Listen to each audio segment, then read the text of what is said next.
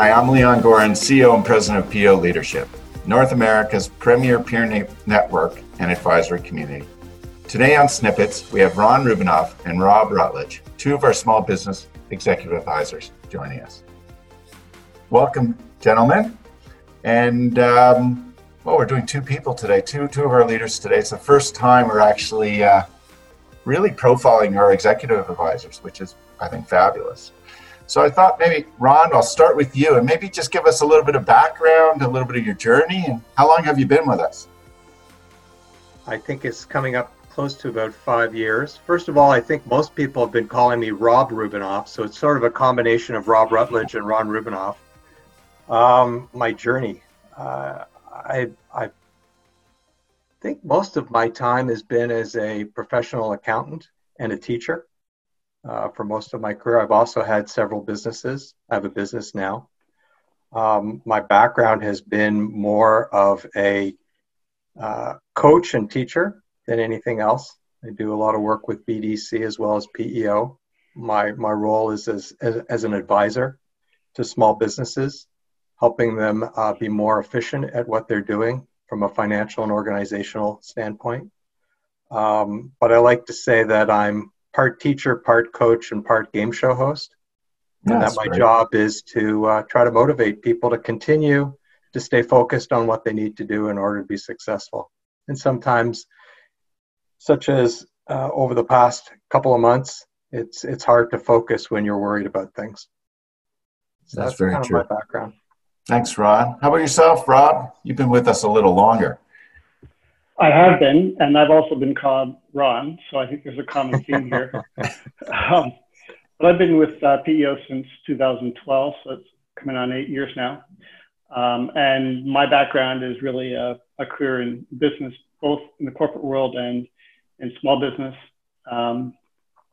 In the corporate world, in both Canada and the US, in roles of strategic marketing and business unit leadership and CEO of small companies that have been fast growing. And I've also done some entrepreneurial work in Silicon Valley and co-founded a software firm that became a national business.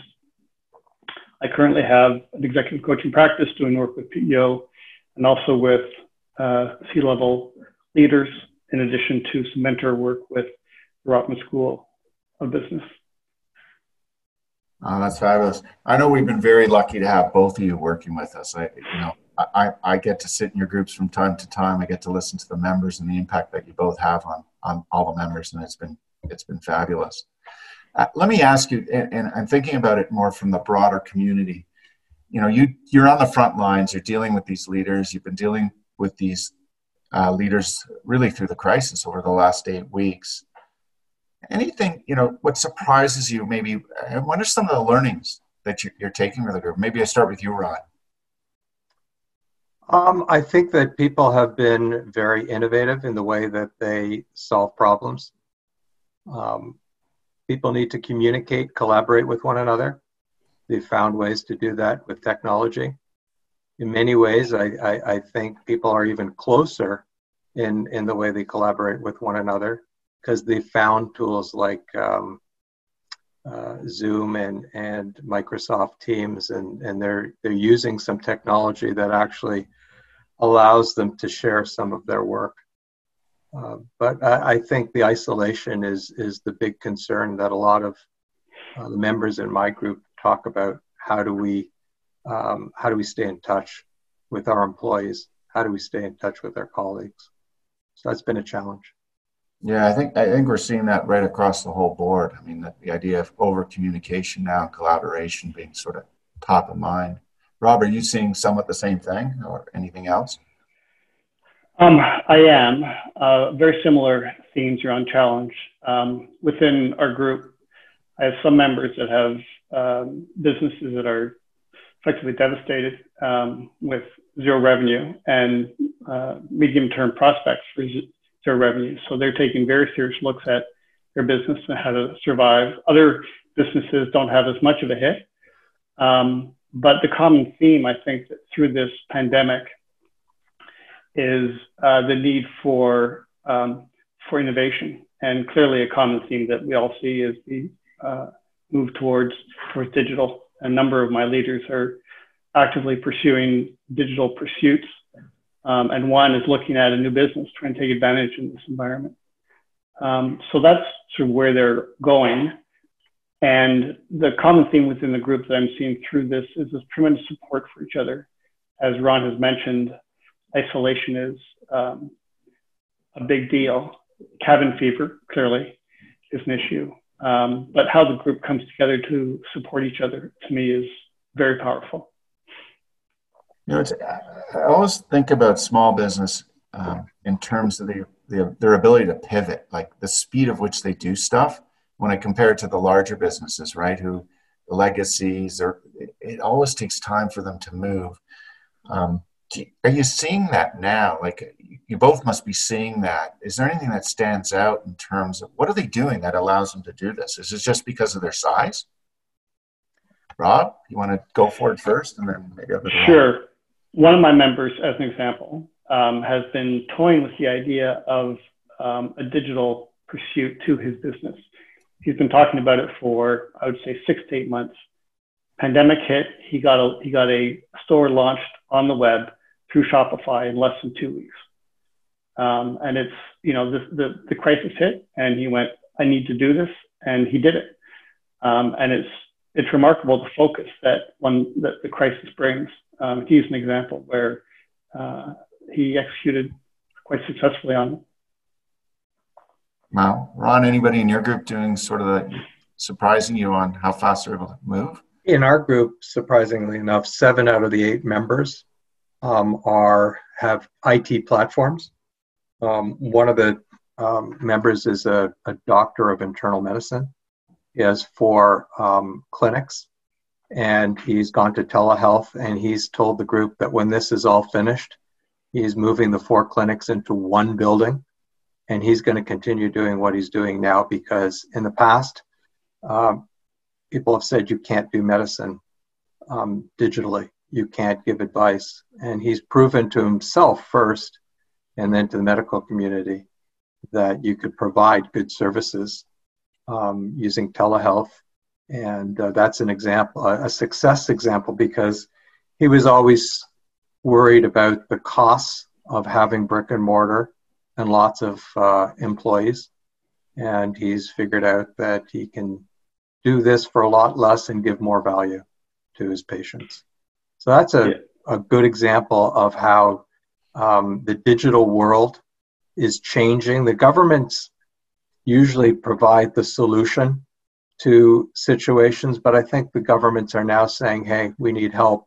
So medical field, you find a solution to this problem, and maybe we'll regulate it afterwards. We'll make it easier for people to see their doctors. But I don't ever want to go back to a waiting room, waiting 90 minutes to see a doctor. I've used the telehealth, and I've been served by a doctor within 10 minutes, and I've had excellent treatment, I think. So that's an example of how one of our members has innovated, and he could have just shut down the clinic and not see any patients at all. Now he says he's seeing half of them, and he's able to deliver the service at a much more efficient cost base. And Leon, if I can just add as well, 3 of my colleagues are seriously evaluating their need for office space and how they're going to look at this going forward. Another one of my colleagues has been talking about remote work for over a year, and he took 40 of his employees and in the span of 9 days implemented all the relevant technology to make remote work occur, and it's quite successful. Yeah, it is amazing how fast these women and guys are moving on this stuff. How about there's a lot of talk in the struggles of these SMEs around cash, right? And we knew about that early days in the crisis, and we started working with them on it. Have members in your groups been successful at getting money from the governments? Are they using it? Do they need it? What are you hearing on it? Ron? I'll start with you. I think most of the members have applied for the $40,000 loan. Some of them have applied for the wage subsidies. But many of them were in strong positions before this crisis started. Most of them had retained earnings. So some of them had a bit of a cushion to get through this. From a strategic point of view, I think they had a good business. They had a solid business before this started. I honestly believe that all of the members in our group are going to survive this pandemic as long as it doesn't go much longer than it's forecasted to, because they had good solid businesses to begin with. Okay.